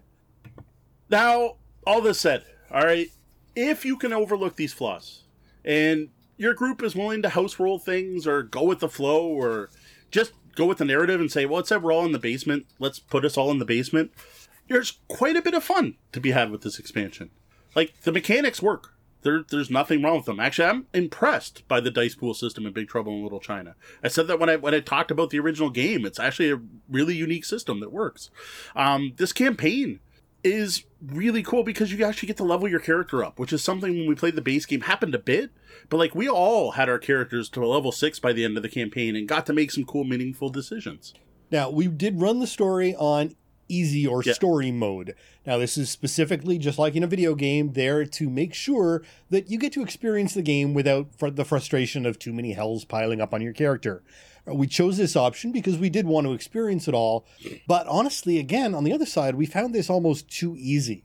When we did get to the end, we still had a huge stack of the tokens that are used to get yourself out of trouble. They're sort of, your fate points or whatever you want to consider them in other games. And we were pretty much all maxed out. We had one character who had, hit the max and rolled over 3 times. And that being said, we also accidentally, through our story choices, skipped 2 chapters of this expansion. So for whatever reason, they may have overdone it a little bit on how easy the story mode actually was. But remembering that first game and how we played the first time, it's quite possible that if we hadn't been on easy mode, we might have been utterly slaughtered because the game is difficult. In the normal mode, it is not easy, and it's not supposed to be easy. No, I get it. I think if we didn't get the extra time tokens, we probably would have lost. It seemed like it. I don't know. But it was too easy. Now, as for the other bits, besides the new campaign, I don't have any complaints, right? Being able to play with 6 players is cool. New side mission cards are fine. I personally didn't mind the new Hells, but our group was definitely split over it. Most people did not like having to do silly things outside of the game, though Kat was really entertained by it. So those are take it or leave it. Overall, though, like that part being great, that's definitely not worth the price of entry just to be able to play a couple more characters, right? Sorry to say, I can't recommend this. I can't recommend Legacy of Lopan for Big Trouble in Little China. Like, we did have fun. We had fun playing through the campaign, but that fun was threatened repeatedly with problems and inconsistencies in the book, the game text. This made the entire experience feel unfinished and unpolished. And like it felt like I was playing an ash can, right, for the role-playing term. It just felt like a playtest. I think the only thing that actually saved this game for us is the players, who we were playing with. I think we would have had fun playing anything together. We could have brought out the Masters of the Universe role-playing game and had a good time, right? I think I would have hated playing this with a group of strangers at a local game night. It just happened that our group was going to have fun doing anything. Now, maybe, if you are a huge fan of the original game, like I'm saying huge fan, like, oh, I play it all the time, and I played through the scenario multiple times, and I've tried all the characters, right? You really dig the original game, and your group is comfortable making house rules, and ignoring the inconsistencies, and just rolling with it, then check it out. Sure, maybe you'll enjoy it. But even then, look for a sale. Like, I agree with Sean here. I don't think this is $40 worth of content, even for fans. Now, for those of you who did get the deluxe box set, right? You bought the Kickstarter version and this came in your box. I'm not saying throw this stuff out. Like, if you've got it already, do check it out. Play around with it. Just be ready to deal with the inevitable inconsistencies and omissions from that book.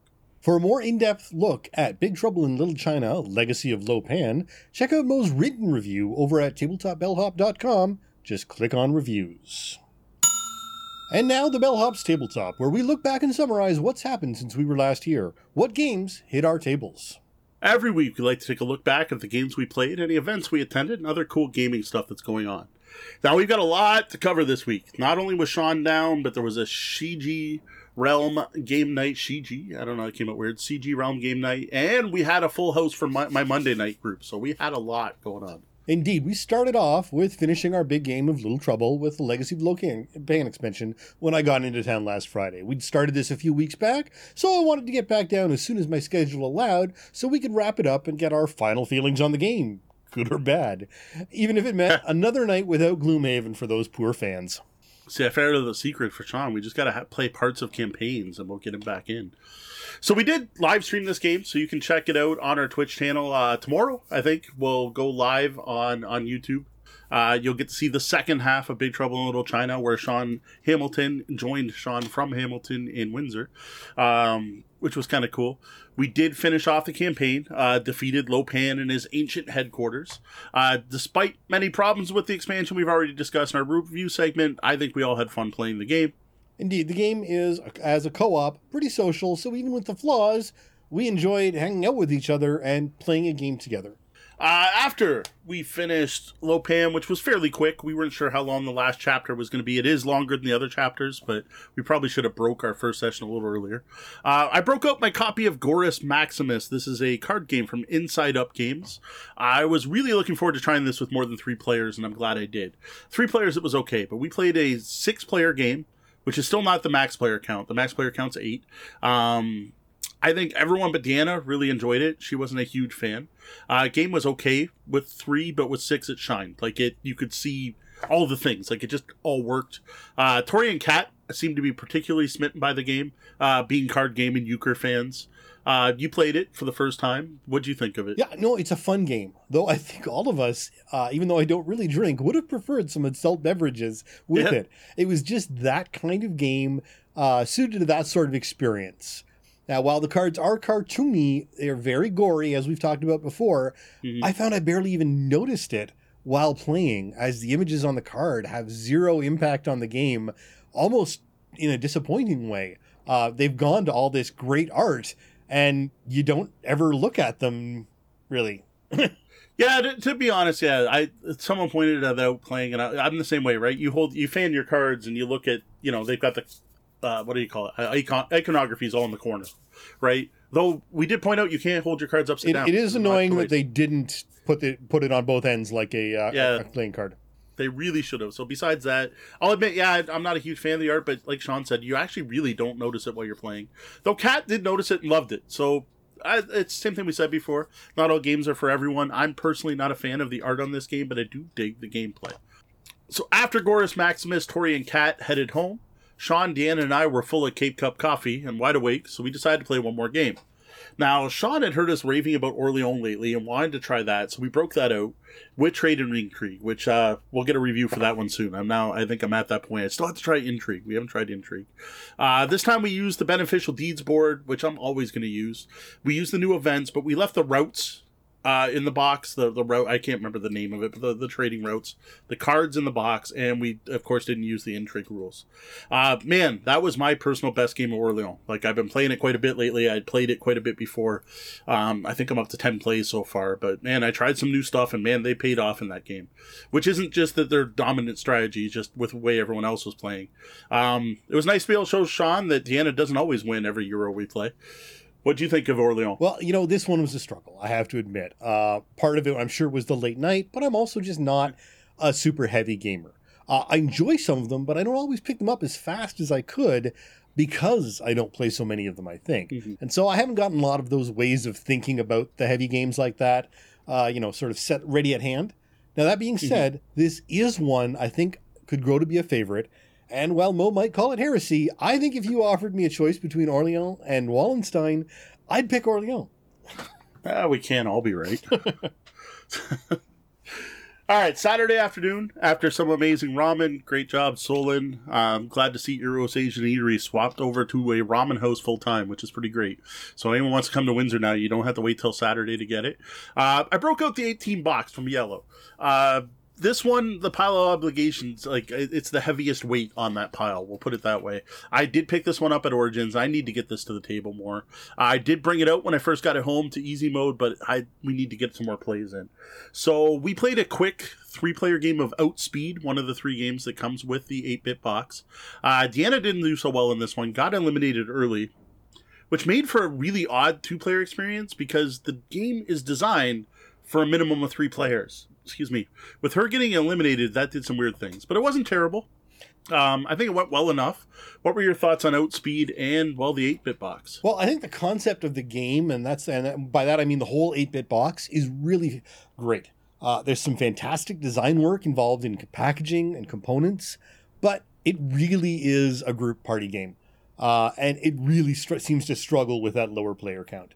It's definitely got potential, but even though the game absolutely evoked memories of those scrolling racers from back in my Commodore 64 days, it was just lacking the people and the party-like environment to take it to that, this is a great game level. Yeah. Yeah, I found Outspeed interestingly, it's basically a social deduction game, right? Trying to predict where other players are going to go, and it's one I like, so it must be doing something right. Now, as everyone listening knows, I got some copies of Medium from Greater Than Games that came in. That's going to be our next giveaway, which we've mentioned before. Saturday afternoon, I wanted to try the game out. I wanted to get some first thoughts. So we played, Deanna, Sean, and I for the first time, and I can see why there's so much hype for this game. Like, I read the rules, and I kind of read how to play, and in my head, it made sense. But man, reading the first cards that came out, it just clicked. Like, you're like, oh. When Deanna put down her first card that said Halloween, and I looked at my hand with cards of Canoe, Slick, and Pizza, I could see the brilliance in the way this game works. Despite none of us, like really the 3 of us aren't really party game fans, we were laughing so hard that my mom had to later go, what were you guys doing down there? So I really do think Medium is going to be a hit. Yeah, the ridiculousness of what you're being asked to do, combined with certain people's thought processes and the way different people interact differently and life experiences dictate certain things, makes this game a really great experience. Yeah. So after Median, we had about an hour to kill. Deanna was off getting some work done and warming up because it was a little cold in our basement that day. I grabbed War Chest off the shelf, and Sean and I played a quick game of that. I'm still digging this. I like War Chest. That is a fantastic abstract strategy game. But man, there are some problems with the components in the board. Like, I'm at the point I need to take the time some afternoon and bling out my copy some way to make the board and the chips, the control chips, a little more clear. Yeah, indeed. We've spoken about this before. The only thing I think that's stopping this game from just soaring and becoming, one of those gotta get it to the table games is some minor design flaws that hamper the ease of playing.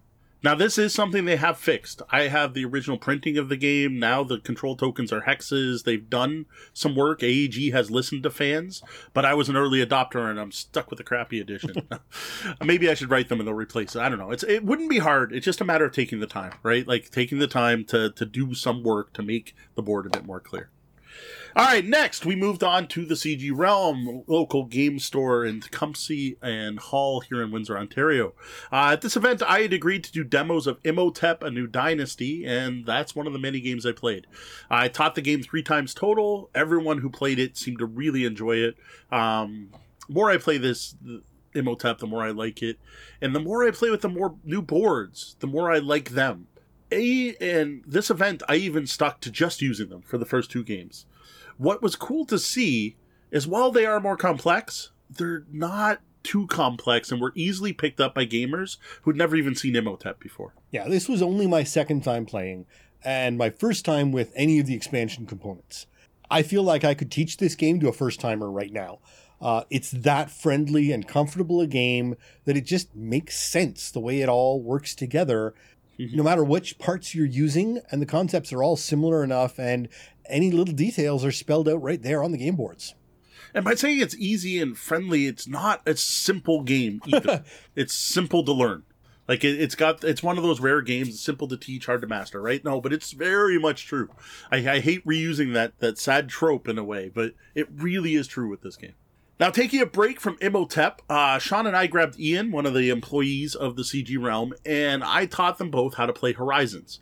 I stuck to the base game, no extermination, because Sean and Ian both hadn't played it before. Ian likes a certain style of game, and I thought this would be up his alley. He likes abstract games and that, but it's the low to midweight, the lower midweight games seems to be the sweet spot for him. So I thought he would really dig it. Now, it was also Sean's first time playing. You seem like you enjoyed this one quite a bit too. Absolutely, and we talked about it later at a different time. For some reason, sci-fi games really resonate with me, and this one was no different. My only concern I had with the game was the choices for point values on some of the missions didn't seem to reflect the effort put into gaining them, but the game as a whole, I'm right there with. Yeah, I think you were more of a fan than I was of the original, because you still haven't tried the expansion yet. We got to get that in there at some point. Yeah, I was kind of disappointed when Ian had to move on, and we couldn't jump right back into it and try it with the. That was my goal. My goal was to play 2 rounds because it's a quick game. It's almost lightning quick, like surprisingly quick for the amount of stuff that's going on in that game. Now, after Horizons, as Sean mentioned, Ian had other things to take care of, so it was just the 2 of us, while the rest of the table was all playing Orléans, or the rest of the people there were playing Orléans and something else. We played a 2-player game of Azul, Summer Pavilion. I've been looking forward to doing that, because I'd only ever played a 4-player at this point, and man, that was an enjoyable and very close game. Like, I think I like it way better at 2 than playing with 4. I need to try it with 3. Like at this point, I'm starting on 1. I have a feeling 3 might even be better than 4. Like maybe that's a 2 to 3 player game that can play 4 players. Yeah, I was a bit shocked, as I sort of expected it to either be, all right, or brutally cutthroat. And it was neither. Yeah. It was a good, fun game, and I absolutely preferred 2 to 4. Yeah, I expected, like, the original of Azul is really cutthroat 2-player. With that whole center market in that game, it's just not as punishing as the original. It's really hard to hate draft. Yeah. And I think I actually like that. Yeah, no, quite a bit. There's so many colors and so many potentials, and then the addition of the wild color each round is what sort of takes the edge off that hate drafting. All right, after CG Realm, Dee and I took Sean to a new-to-us tequila bar. I think it's still fairly new. I think it only opened the last year or so. Had some Mexican dinner at a place called the Grand Cantina. I think that went pretty well. They have some... It's an interesting mix. They have great food and okay food. And we're just trying to figure out which is which. Like, at some point, there's going to be stuff where every time I go there, I order the same thing, and it's always great. But there are some choices that I found suboptimal. But then, those are also the choices other people online have strongly recommended to me. So I just think it's a person-to-person taste thing. Yeah, it was hit and miss, but what was good was very good. Yeah. And nothing was terrible. It was just Not worth it, I guess, is what it would. There was nothing I would turn my nose up at, but I don't think I would pay the price for it.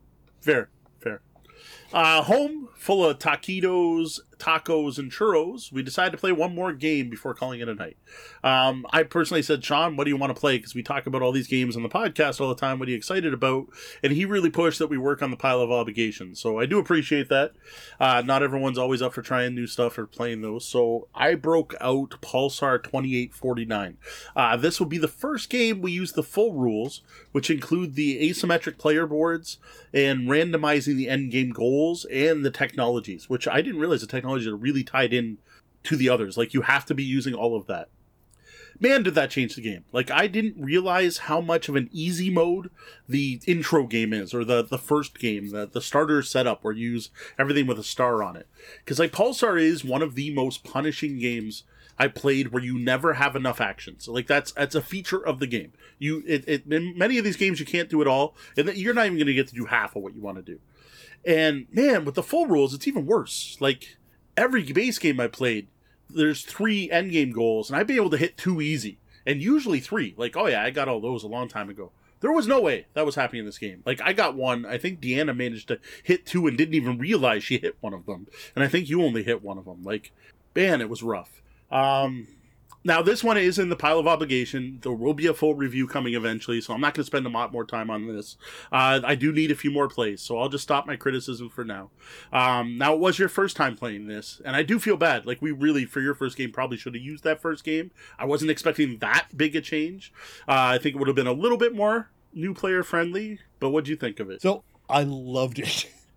I was terrified of it as you were setting it up, and more pieces kept coming out around this board. You know, it's a big circle on the table, and all of a sudden more and more things just keep getting glommed on all the way around it. And depending on how you lay it out, this won't fit on a lot of tables because of the size of it, and everything you add on has more options and components and things to do and ways to spend your coin and ways to spend things. And there's just so much to focus on. But again, sci-fi. And I went through the game, and I think because of that overwhelming feeling at the beginning, I felt like you guys were just crushing me. And yet the final score, despite us all taking 3 completely different paths through the game, we all had 3 completely different experiences. The total point spread at the end of the game was 10 points. So... No, it was good. I dig that game quite a bit. The more I play it, the more I like it. So that was it with Games with Sean.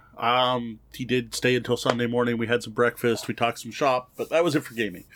I do have to thank you for coming down. Like I said, that was like GameCon level of gaming, which was pretty awesome. That was a lot of games for one weekend. And not in 24 hours where you're stressed out by extra life or anything. Yeah. Just a lot of gameplays. That was nice.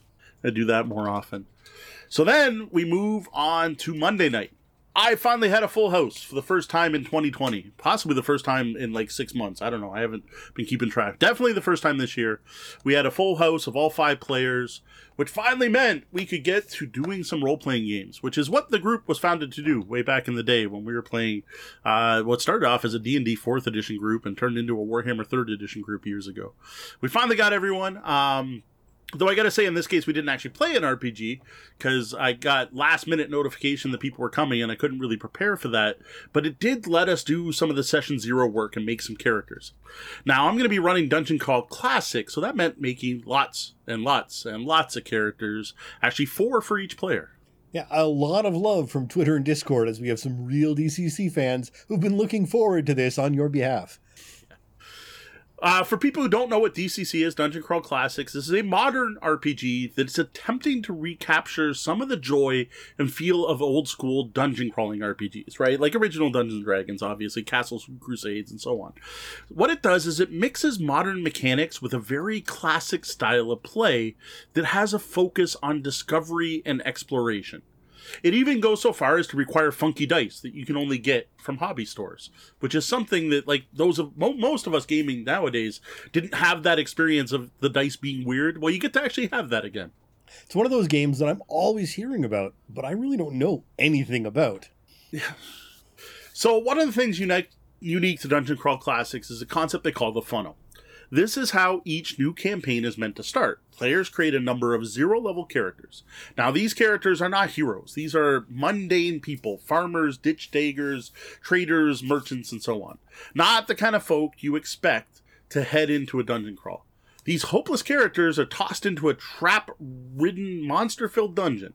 It's only the characters who live through this first experience that go on to become first-level characters.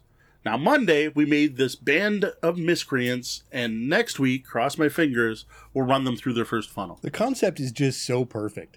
It's the game that plays out what actually happens before you get to the players that we're used to thinking about starting in a role-playing game.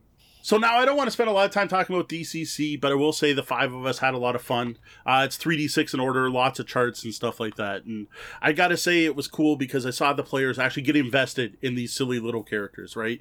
The system worked, right? Like people wanted to care about their characters.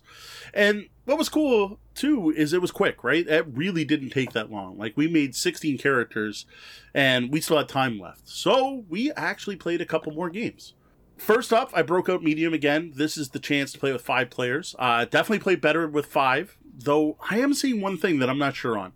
One of the problems with the game, and I don't know if it's a problem, is you always are working with the players on your left and right, so you're always trying to make that connection. And some people are going to rock this game better than others, and some people are going to have better connections. I just think it might be more fun if after every round you swap seats.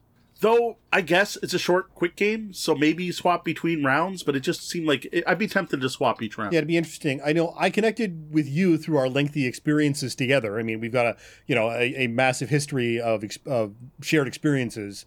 And then D, I connected with on a very different level, very intellectually through our shared educational experiences.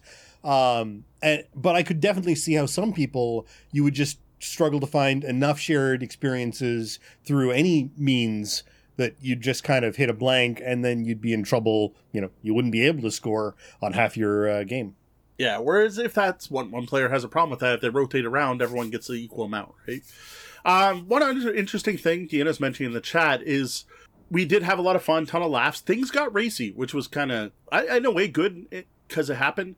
Now, this isn't like we're playing one of those adult games. This is like when you're playing apples to apples and you happen to get 2 words. They're like, oh, I know what that means, right?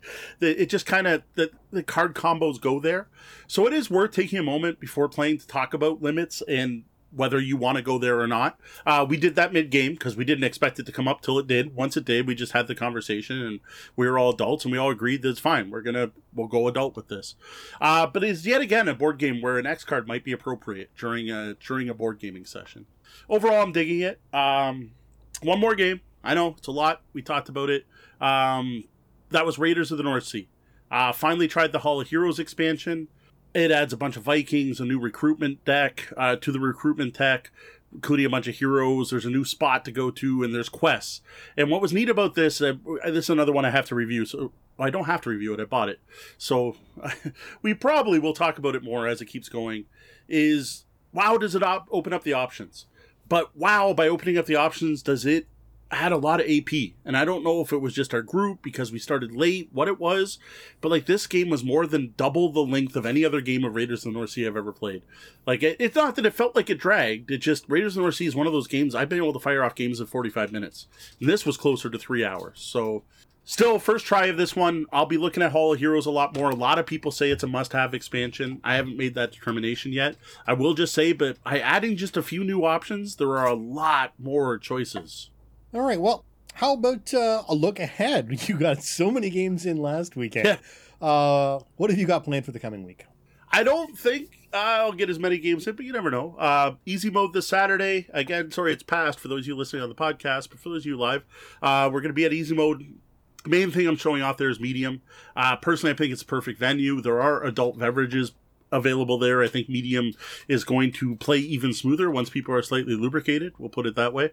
I think it's a perfect game for that. Also going to bring Gorus Maximus for the same reason Sean talked about earlier. It's a trick-taking card game, euchre-like. It's just got that vibe where you just, have a drink and play. Plus, I'll probably bring Azul Summer Pavilion as another lighter game that needs to get more plays. And I don't know what else. We'll see. And then this Sunday, we got something pretty cool going on. This is going to be our first official game with a patron. We are going to be playing some Terra Mystica with Evil John Carney. And no, we're not streaming this one. This is just the four of us playing a game together. So that is one of our new patron reward levels. If you want to play games with us, check us out at patreon.com. Yeah, and we don't stream everything we play. No, we do not. So yeah, we're going to be playing Terra Mystica with John. That'll be interesting. It'll be his first time playing, so that should be cool. Then the week after, February 22nd, this is our medium game night. This is the official game night where we are going to give away a copy. So come down to the CD Realm, try the game yourself, see it in person, talk about Halloween bananas, and try to come up with a word that fits both Halloween and banana and see how it works out. One of the people who show up and play the game is going to walk home with a copy.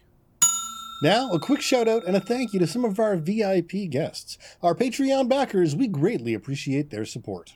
Duran Barnett, thanks. Jeff Seuss, you're in the chat so you know about this, but I'm finally going to run DCC, Jeff. William Fisher, thank you.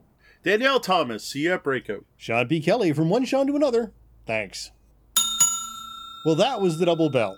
That means my shift's coming to an end and we're going to have to lock those front doors. Though the doors to the lobby are closed, you can always find us across the web and social media as Tabletop Bellhop, one word. Drop by our website at tabletopbellhop.com for more gaming content. If you dig the content we're providing and would like to support our continued efforts, please consider tipping the bellhop through our new and improved Patreon at patreon.com/tabletopbellhop. Remember to join us here on Twitch every Wednesday night at 9 p.m. Eastern and watch for the Tabletop Bellhop Gaming Podcast to go live on your podcatchers and YouTube every Tuesday at 2 a.m. You can also catch the Bellhop's Tabletop Fridays, 8:30 p.m.